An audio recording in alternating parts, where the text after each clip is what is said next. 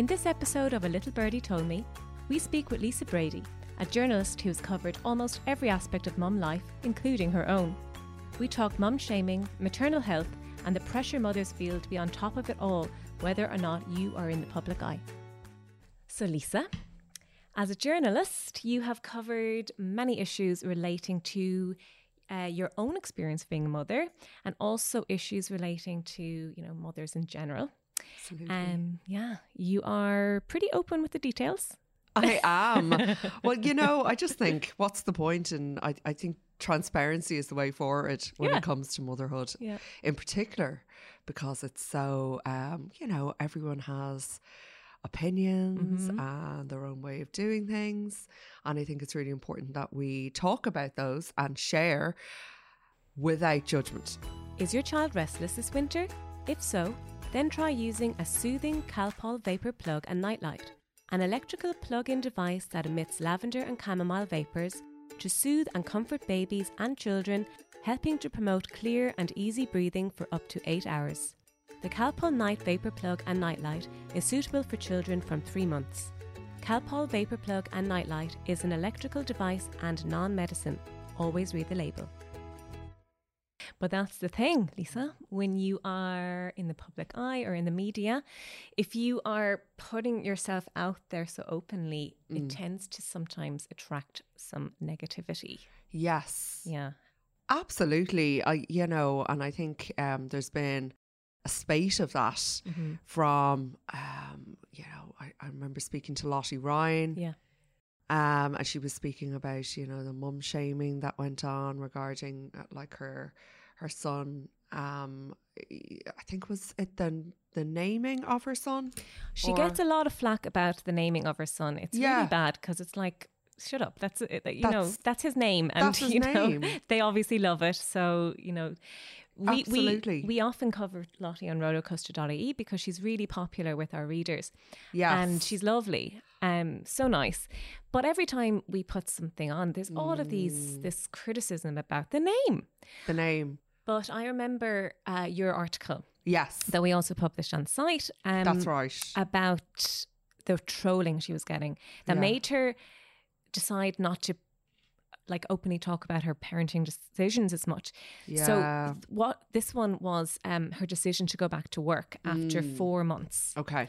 People were awful, trolling left, right and centre. Yes. Giving their unsolicited advice. Oh, and people love to do that. Yeah. That's it's unbelievable. And it's wait a second, this is a new mother who and she was very open, because I remember speaking to her about it, and she's like, look, I have bills to pay, I have mortgage to to pay. Yeah.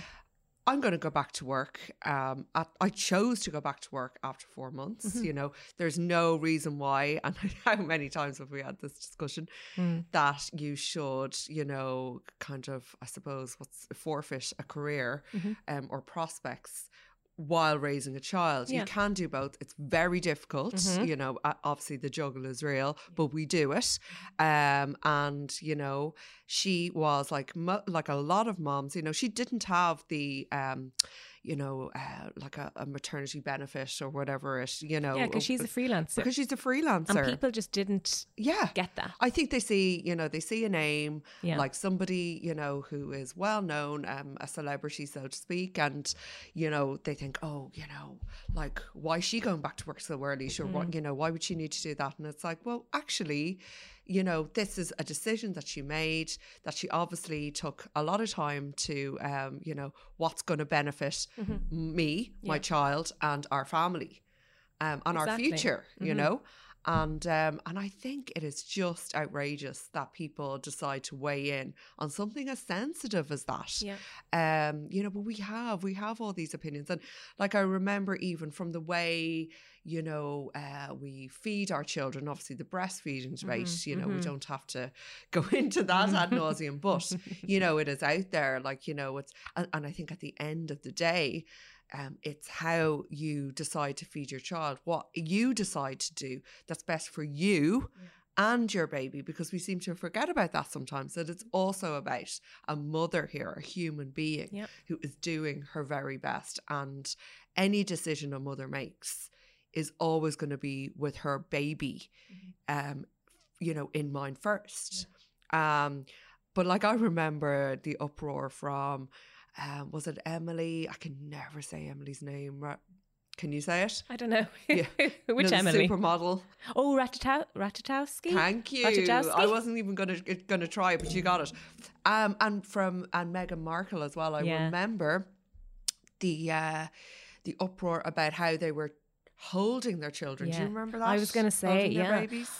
Poor Meghan was papped when she was trying to live a private life when they first went to Canada, and there were these, you know, paps in the bushes who snapped her with Archie in a carrier. Yes. And he was just, whatever way the picture showed, people jumped on and said that she was doing it wrong, saying she was putting him at risk and all of this stuff. It's crazy. And, you know, now we know that she did see those comments and that she was affected by them, as in like every comment that was made about her back then. And like, that is going to, even though it's kind of minor in the long scheme of things, it's going to have an effect on you as well, to be like, people are out there looking at me and saying I'm not mothering right. And it is so, and you are so sensitive as a new mum. And also, I think as a human being, you're always going to remember, you know, and this has been proven, you know, scientifically or philosophy, you know, whatever way you want to put it. But like, if you've got, you know,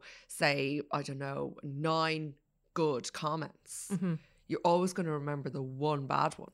And that's just the way it is. That's human nature, you know. Remember, even on your report cards from school, and you'd get like a few nice ones and normal ones from the teacher, and then something about you like not paying attention, or that's what's going to stick with you. Yeah, always. You know, it's I think I'm very into my affirmations at the moment, Miriam. So I'm like, I think, you know, if you want to, you know, I suppose attract positivity or be in that positive mindset, it takes something like, it actually takes work. Like, you have to, you know, do something like 5 times, try and think of 5 positive thoughts for every negative thought to negate the effect of the negative thought. And I think the same can be said for, you know, public, you know, comments, trolling, social media. Like, I'm surprised, actually. I'm actually surprised that, you know, so many celebrity mums go on social media at times, because it is such a tough, you know, world and space.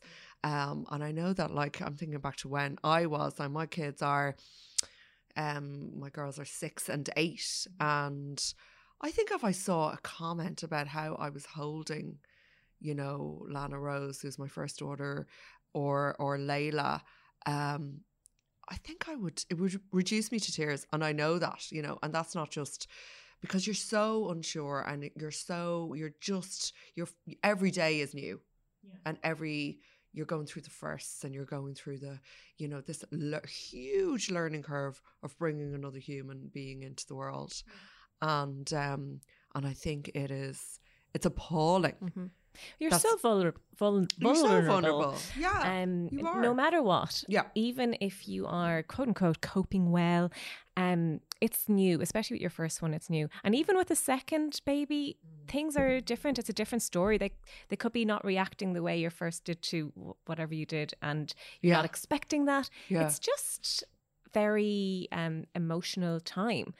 And completely. Yeah. And you're generally, you're possibly not functioning at your, you know, like, everything is going to your baby, from sleep to if you're breastfeeding or whatever, you know, all these decisions that are, you know, and you're worried about everything. You're anxious about everything, and you're self-conscious about everything. And any the last little thing tone you need that is, people, any little tone that somebody says, you take it up whatever way. As in, just say, even later on, so if someone says, oh, you're still breastfeeding, or they're still not sleeping through the night, it's just like, oh, don't talk to me. I had both my girls in with me last night. One of them was apparently hallucinating, which now she's the 6-year-old, that's Layla, which I don't think she was hallucinating. I'm not quite sure what she was doing. However, she wasn't sleeping. And then Lana Rose, who who comes into my bedroom, and then I'm trying to take my makeup off in the bathroom. And she comes in and is quite cross about it. And she's like, Mom, you know, are you nearly done? And I'm like, you're after coming into my bedroom. It's after it's midnight, you know, go back to your own. Obviously, I wouldn't say that to her, but you just kind of get used to, like, you know, signing up as a parent. Chances are sleep is going to be something that you might get in a couple of decades' time. Proper sleep, unbroken sleep, you know. Well, thanks for warning me that it's still going on when they're 6 and 8. I know. No, it does. You do get, you know, nights where they're fine, but sometimes. And also, we were away last week, so I think there's always that hangover from, you know, that the break in routine. Yeah. You're always going to get that little knockback effect. So it's great crack. 100%. Yeah. But you obviously have brilliant relationship with your 2 little girls. I do. You know, like it's a like, as I said, every day is different. And I think as well, when they get a little older, like I can see Lana Rose now, she's 8, and I can see how she's you know, like she's on the periphery of like, maybe not preteen, maybe that's a little well, you know, she actually early, could be. Apparently kids are just kind of maturing that little bit more sooner than, not even than our generation, but in that we never realised that it's always happened. It's always happened. Yeah. It's funny because, like, I can just see, like, she transitions from this little girl, sweet little girl, you know, who wants her mama, to no, and everything's like, you know, a challenge, and you know, a sort of, but that's kind of fluctuates. Yeah. Whereas Layla is still, you know, she loves her. She loves her dollies, and she wants, you know, she wants to be a princess and all this kind of thing, and a singer when she grows up. Lana Rose is quite, like, she refuses to wear dresses, anything too girly, you know, and she's quite, but I think that's just her asserting her independence, you know, showing I'm becoming my own little person here. Now that has to be managed too, but you know, it's also good, you know, you want to see their personalities bloom. Absolutely, so it'll be interesting to see now. We're communion coming up next year, so I'm wondering, is she gonna? Now, she did say she would wear a dress for communion, so that's kind of, you know, but look, this is another conversation we could have, like, you know, what's the attire? I'm kind of thinking, why, you know, Converse might be cool with that is cool, you know, so it's kind of not too girly. There are compromises you can make. But I just think you know, as I said, every year brings different challenges, different you know, lessons. And do you find yourself having like being prepared, or can you prepare, or is it always a bit of a shock, or do you still feel that some way, some sort of judgment coming from some corners? Or, well, you know, it's funny because mom guilt is something that has probably I don't know, I just feel like it rears its ugly head every now and again, and from the get-go, you know, I suppose I had a difficult pregnancy from a stress point of view with Lana Rose. I was in my first, so that was, I remember I was in a job that I really, really could not stand, and I wasn't getting a lot of support. It was a new job in that sphere, and it was very, very challenging, and I realised very quickly into the role that it wasn't the role for me. But I also found out I was pregnant at that time. It was like, oh my goodness. So I cried every day. I remember it was really, really, really difficult, dark period of my life. And when it should have been, I'm not going to say that you enjoy a pregnancy, or certainly not the first trimester for me anyway, with morning sickness. But, you know, it's a time where you're growing a human being. It's like so special. It's only reflecting on it, I think, you know, as time goes on, you realise, wow, did I do that? Did we, you know, did I go through that? It's such a distant memory, and then and still so mind-blowing, you know. But then I did, unfortunately, when Lana Rose was born, I did experience very severe postnatal depression. Or anxiety, you know, so postnatal depression, anxiety, whatever way you want to call it, you know. I suppose with me, how it was presenting was kind of ruminating thoughts. And basically I became afraid of my own mind. And then it happened about 2 weeks after she was born. And, you know, initially people were like, oh, it's baby blues. And, you know, it's okay. Because I was kind of crying because I was so afraid of, you know, of everything essentially. I realised that this wasn't normal. I couldn't eat or sleep. I was trying to look after a new baby. So I actually did get an appointment. I was staying in, or I was under the care of an obstetrician in Holles Street. So I managed to get an appointment with Anthony McCarthy, who is perinatal psychiatrist. And he's amazing. He really is amazing. And it's like, when we think of the word psychiatrist, it's like, oh God, you know, am I crazy? And again, here we go, the judgment, you know, the judging the yourself fear. and and I was like, literally, I could not have been any judgier, for want of a better word. I was absolutely convinced that I didn't deserve to be a mother, that I was, you know, I didn't want my baby. I was afraid. I was afraid to handle her. And I was so exhausted and I just wanted it to stop. I just wanted the horror to end. Yeah, it was really, really dark. Yeah. But I mean, the fact that you chose to seek treatment, I mean, did you do that yourself, or was it? I did, because I'll be honest, I've experienced anxiety and depression in the past, so I could see this kind of cycle of, you know, dark ruminating thoughts where you're just caught in this like pattern of fear, and you don't really see any light nearly, you know. It's like everything becomes a little bit dark and scary, and I could see that was happening. So I was on, I suppose, red alert. But I think what didn't help was my stress throughout pregnancy. That was really, and I do think that contributed a lot to what happened afterwards, you know, because really, when you think about it, you've got this, like, you know, and you've have the hormonal activity on top of that. So you've got this, you know, build up, this accumulation of worry and fear and, you know, what ifs, and you know, and I suppose sadness. I felt trapped, that I was in a role that I couldn't get out of. I was pregnant and I was deeply unhappy.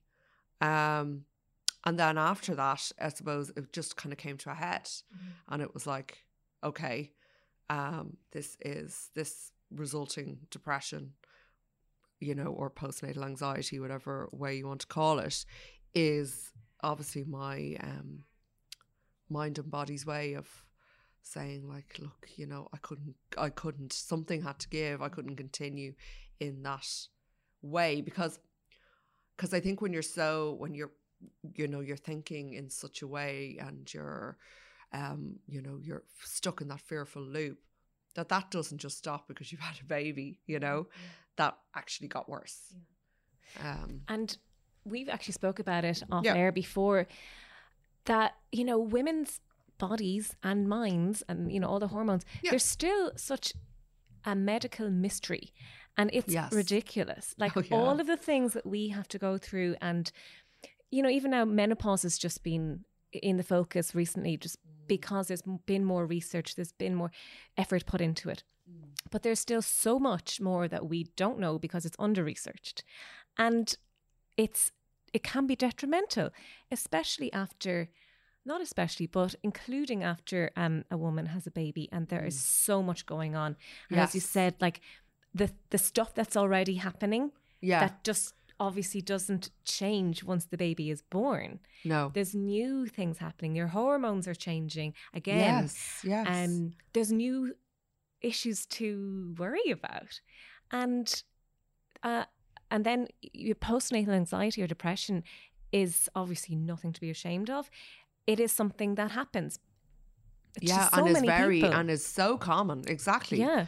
Like, that's it. And, you know, the way mine was presenting, it was kind of like these, it was really like a bit of an OCD. Now, it wasn't doing, there wasn't that compulsive behaviour to stop you know, to stop the thoughts or whatever like Yeah. that. But it was, you know, Anthony McCarthy at the time said, you know, quite a high number of women get this particular thought pattern, and certainly have that, you know, anxiety and, you know, I don't think he even liked to call it, you know, postnatal anxiety. It was just like, this is anxiety, this is depression, this is, you know. And you have a new baby. And you have a new baby. Because I think when it's lumped together like that, and we still, like, it takes generations to get over, you know, the belief that, oh, it's just the baby blues. Oh, it's just, you know, oh, you know, oh, you've just had a new baby. It's tiredness, it's fatigue, it's hormones. But it's like, wait a second, listen to me. I'm not well. I can't function. You know, something is gravely wrong. And I think feeding into what we started the discussion with, the mum guilt and the blame and the judgment, all of this leads into this toxic environment where, and I'm not saying it's you know, it's overtly toxic, but these little nuances that make it's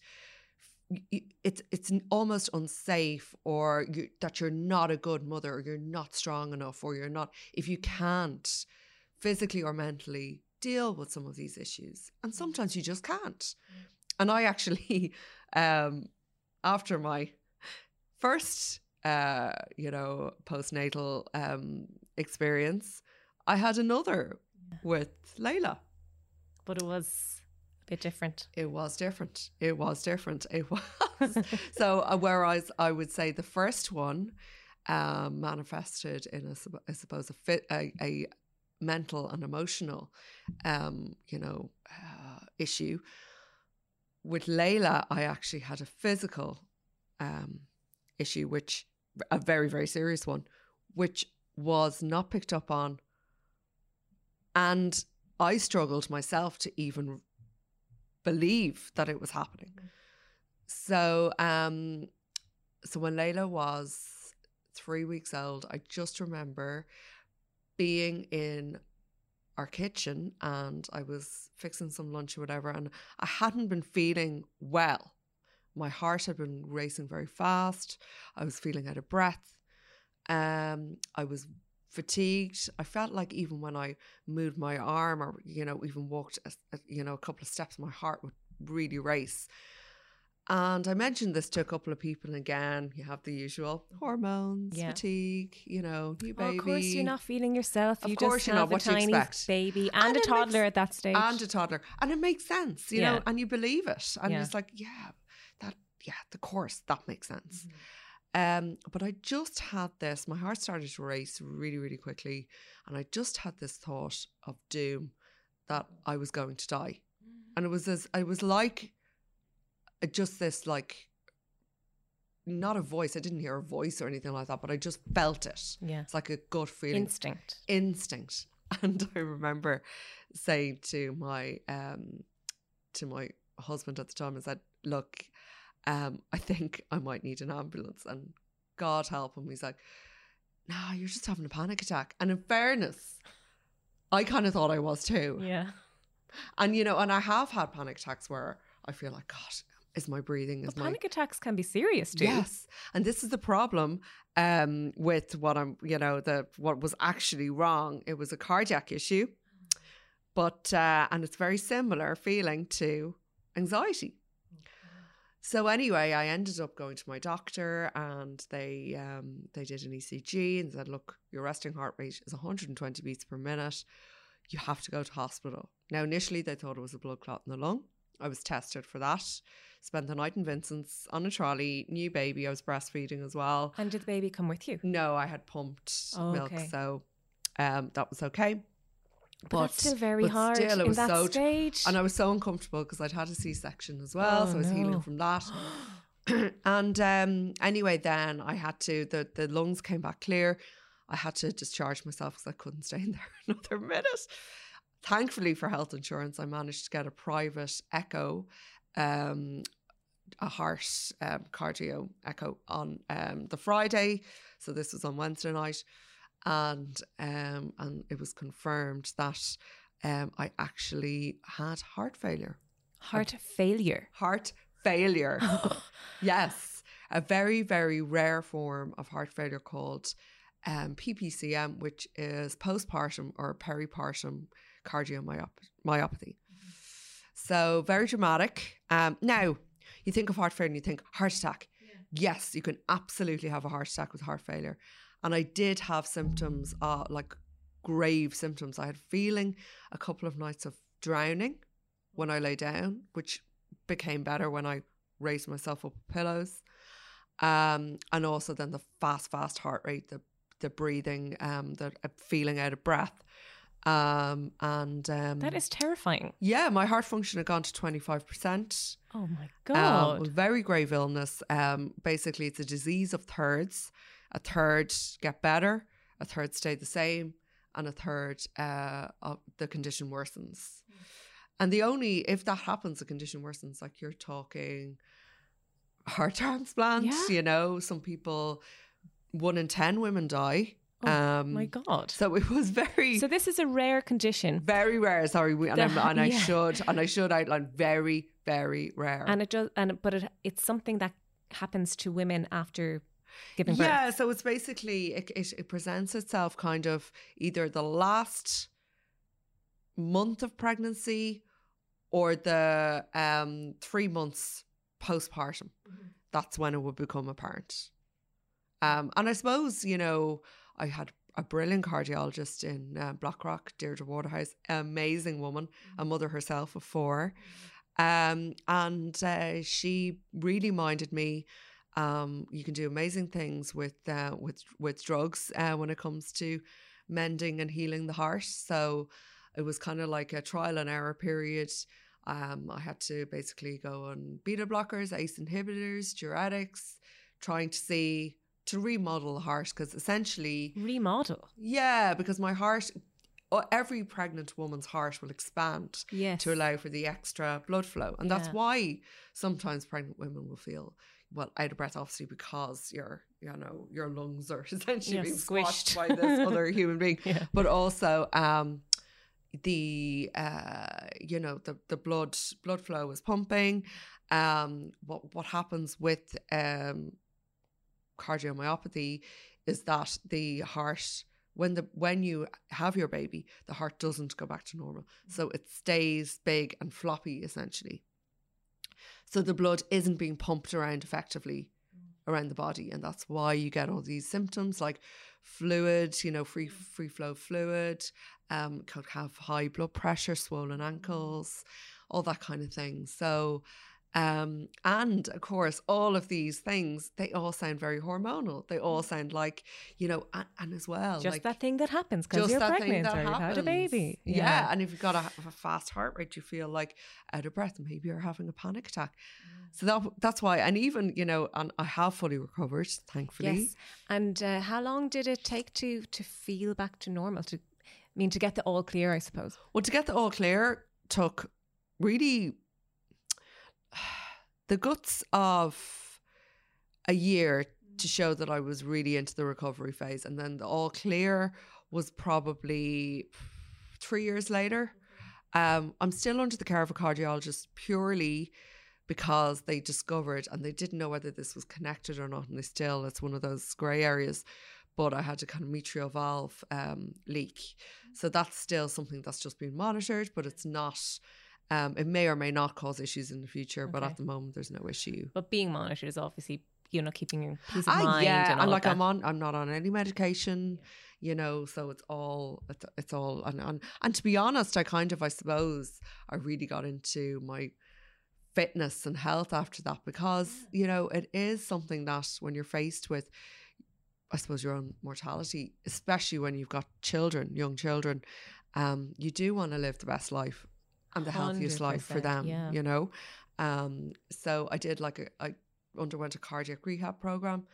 And then when I was given the go ahead, I went back to the gym, started doing strength training. And I really contribute that to, my health today, because I do feel like I've no symptoms. I've no, I have recovered and I have been given that, recovery, status. But, it's still... it's a memory that I find hard to, you know, it's never going to, shift. you're never going to be fully able to erase it because it's something that happened. And when you're going through that at the same time as having your second daughter, who, and you know, so much happens in the baby's development in that first year of life that you are so intrinsically connected with. Yes. Because you're together most of the time. And then you're recovering from this. And then, I mean, I don't want to put words in your mouth, but maybe you were thinking about your mental health as well, because what happened with your well, first I'll be daughter? honest, I actually remained on a very low dose of antidepressant through my second pregnancy. And some people, and of course then I felt guilt about that because, you know, it's like, oh, am I doing the best for my child here? Will she have any side effects? And it's a controversial subject. People have very strong opinions on the matter. I made the decision for my safety and for the health of my baby to stay on a maintenance level antidepressant. And it's something that if you are under the care of a doctor or a psychiatrist or whatever it may be, they will advise, and it's something that you obviously work with your your obstetrician or whoever is looking after your, you know, your midwife with. Because I think you have to weigh it all up and make these decisions. And they're hard decisions. They're really hard decisions. I really battled with that. Same with after Lana Rose, I felt the struggle I was under mentally. I felt I couldn't breastfeed. And wasn't that I couldn't do it. I couldn't do it, if you know what I mean. Like she was latching on, she got like the colostrum, the first, you know, and then I had to I wasn't in that space I felt like I'd given so much, had a traumatic labour, followed, which ended in a kind of emergency C-section. And I just felt that was enough, but it took a long time to get to that. And I remember taking out the little Aptamil bottles in a cafe or whatever and actually feeling a little bit ashamed. But that's but it. Then if I had like whipped out my boob and given her, I would have felt ashamed too. Yeah. So what do? You know? You know, you're damned if you do, you're damned if you don't. There's always going to be, again, it's this like, people have these opinions and judgments and they have no idea what's going on in the background. Yeah. And that is the biggest problem. People feel so free to judge and shame, especially if they're seeing something online. Well, I think that's what it is. And you've hit the nail on the head there, Miriam. It's because, and certainly when it comes to like somebody who's high profile, it's like they feel like it's you know, their public property. Yeah. They put themselves out there. Of course I can comment if I want, you know, and let's start the pile on. And what, you know, and there's very much like one person says one thing and maybe influences another. And it's like, wait a second, these are women. Yeah. These are mothers. These are babies, you know, and no mother wants to hear that. No mother wants, every mother wants to feel like they are, and every mother or most mothers, you know, do the very best for their child. That's what, of course, that's all you want to do. Your experience that you just talked about being on the low dose antidepressants, that reminded me of Kelly Osbourne, who's just had a baby. Oh, she did last year, I think. Yeah. Still new. But she spoke before she even had the baby that she wasn't going to breastfeed because she was going to remain on the medication. Right. And she explained, she didn't need to, but she explained that she was doing it for herself and her baby, that this was the best thing. She said it was a hard decision because obviously people talk about the benefits of breastfeeding all the time. But she said, I think that me staying on this medication will benefit us better than me breastfeeding. And the vitriol she got. But this is the thing, like she was even, like the fact that she even spoke out about it was actually very brave. So brave. Because I think it gives a voice to many other women who are in a similar position and very vulnerable and tearing themselves up about a decision like that. And she's given voice to that and said, look, I'm doing it. I'm talking out about it. You're not alone. It's okay. You are making the very best and hardest decision that you've possibly had to make in quite some time.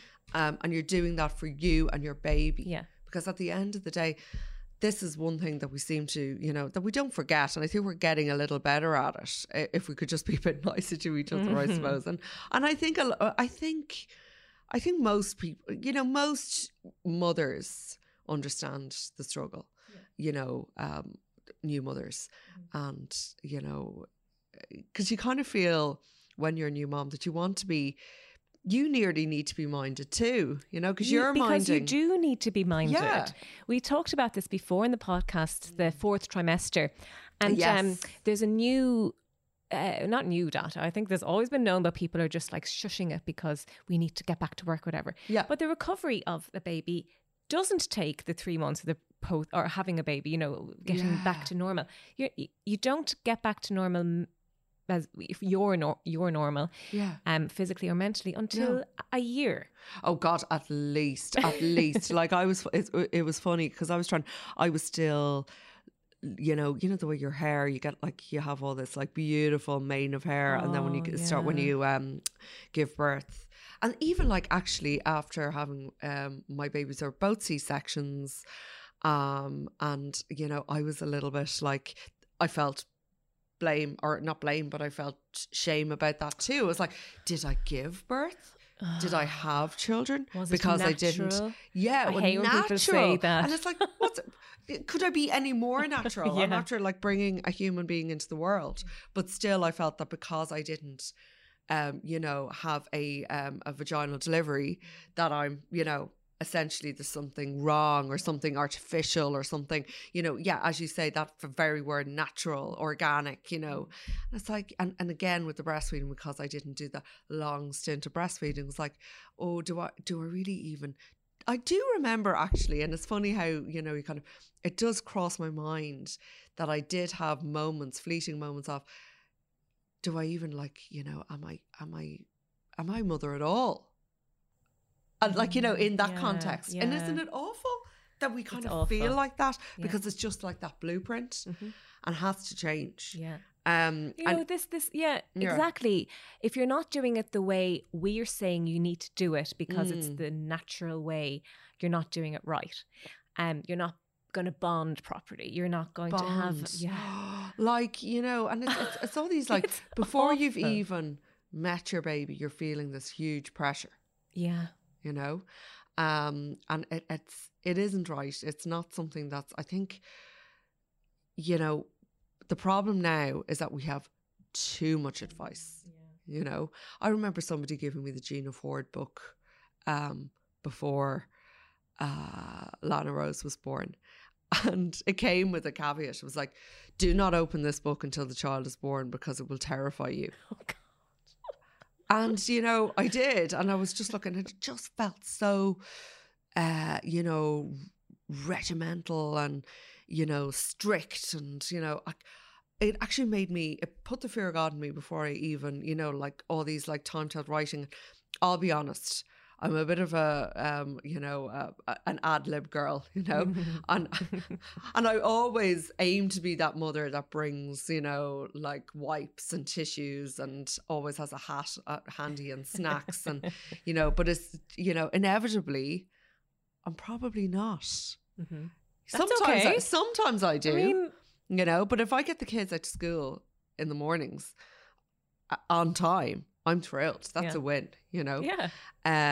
So I don't know. I just think we need to like be really, really mindful of the language we use. Totally. And of like, and I think it's about time that we just disassembled these, the baby blues, the use different language, be very cautious of the language that we use. Okay. Maybe just even take baby blues out of the equation altogether. Ask the new mother, how are you feeling? How are you really feeling? And ask her every day for, X amount of days after, or weeks after the baby's. And if you can see that there's a pattern there that's not shifting and that's unhealthy, it's like, you don't need to struggle alone. I have heard and seen countless women struggle thinking it's normal because they're too ashamed to but say. for the history of humanity, we've been told and expected to just get on with it. Get on with it. Like, if somebody can go and have a baby and go back to work after 6 weeks, why can't you? Yeah. And it's like, look, fair play to any woman who has a baby, goes back to work after 6 weeks. But I guarantee you, they're doing that because possibly they've no other choice. Yeah. And you have to look at the bigger picture here. What's going on in their lives? Also, they may be, it may be something that, an issue that is within them, that they feel that they must do that. So just use kindness and be nice to, shower them with kindness and love and I suppose understanding, because you don't know what's going on behind closed doors. And this is with anyone, if you're in the public eye or not. Oh, completely. And we do need to give people a break who are putting themselves out there on a bigger platform. It's like you, and being scrutinised, Yeah. But I mean, as I was saying earlier, or at the start of this episode, you do write a lot about your own experience as a parent. You wrote beautifully about your postpartum depression experience that I'm going to link to in an article that will accompany this episode. Everyone read it. It's like, it's just so brave and honest. And you're writing this, you wrote it a good few years after you experienced it, and you obviously it's still in you and with you. It is. I don't think you can have an experience like that and for it not to have scarred you in some way. And I don't mean, scarring is possibly a very strong word, but it's something that it's a darkness that you get through. And and just for any mother who's listening to this and is possibly feeling, I'm having these dark, scary thoughts, after having my baby, I'm full of fear, I can't sleep, I can't eat, please get help. Please get help. It's not going to go away on its own. You're not going to think yourself out of it. There's so many things that, it's like, meditation, breathing, if I get more sleep, if I good nutrition. Unfortunately, gets to a point where you need to just get the help of a doctor to get you through. It could be medication that's needed, whatever it may be, but you need help, and there's no shame in asking for it. And you also have to realize, because there was a time when it took me 6 weeks, I think, for the mental anguish and horror to fade away, and to the point where one day I actually just woke up and I was put on medication to help, and it did help, even though I was convinced it wouldn't.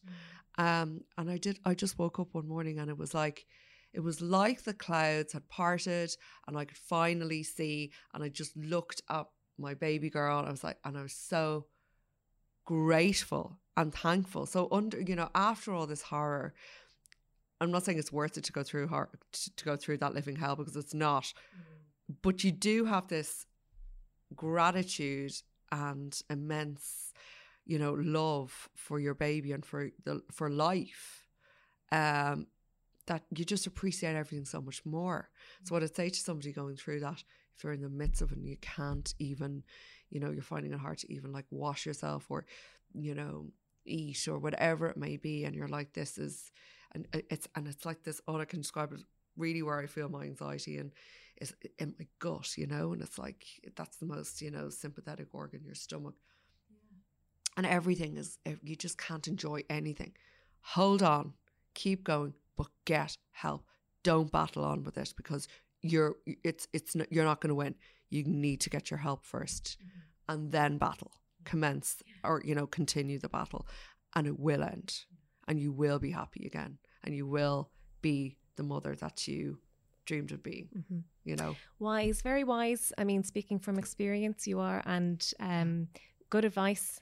Well, I think, God, I'm.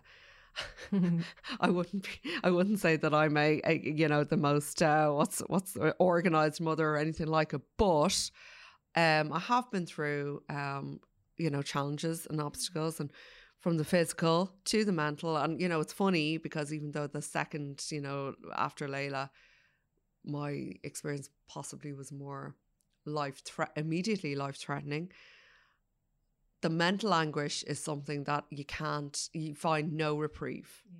Whereas at least with the physical condition, you know, okay, it's bed rest. It's, you know, you're building yourself up slowly, and you can get these little pockets of joy. You look at your baby and you're smiling, and, you know, you can get those little glints of happiness. Whereas mental illness is very, very different, and it is a horror, and it's a horror I wouldn't wish on anyone. So, you know, it's funny, but what it does show is that, you know, childbirth and pregnancy can and, you know, will affect you physically and mentally. Maybe not to those, you know, extremes. Yeah. But don't get me, it will affect you in some way. So we need to just keep on supporting each other. Yeah.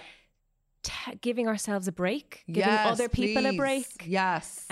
Being kind, as you said. I know it's a word that's bandied about. You know, patient and really check in with those. And maybe, as I said, different language when it comes to, you know, baby blues or, you know, the sort of the whole kind of, you know, mum shaming, mum guilt, like all of this.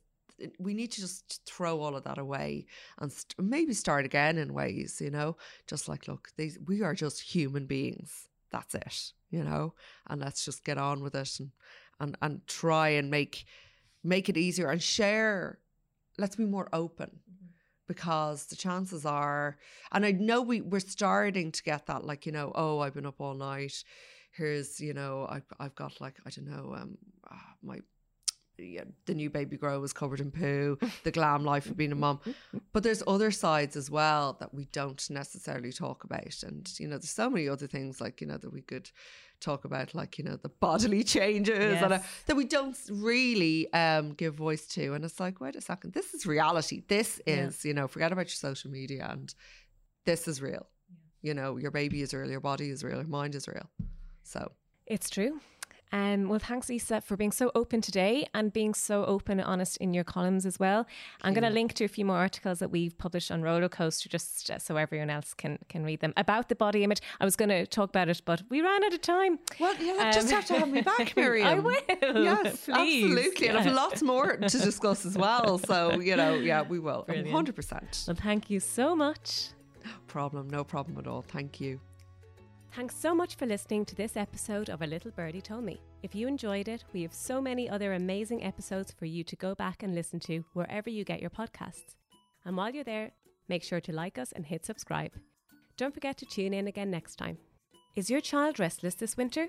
If so, then try using a soothing Calpol vapor plug and nightlight, an electrical plug-in device that emits lavender and chamomile vapors to soothe and comfort babies and children, helping to promote clear and easy breathing for up to 8 hours. The nightlight emits a soft light to help comfort your child and guide you in the room so that you don't disturb your sleeping child. The Calpol Night Vapor Plug and Nightlight is suitable for children from 3 months. Calpol Vapor Plug and Nightlight is an electrical device and non-medicine. Always read the label.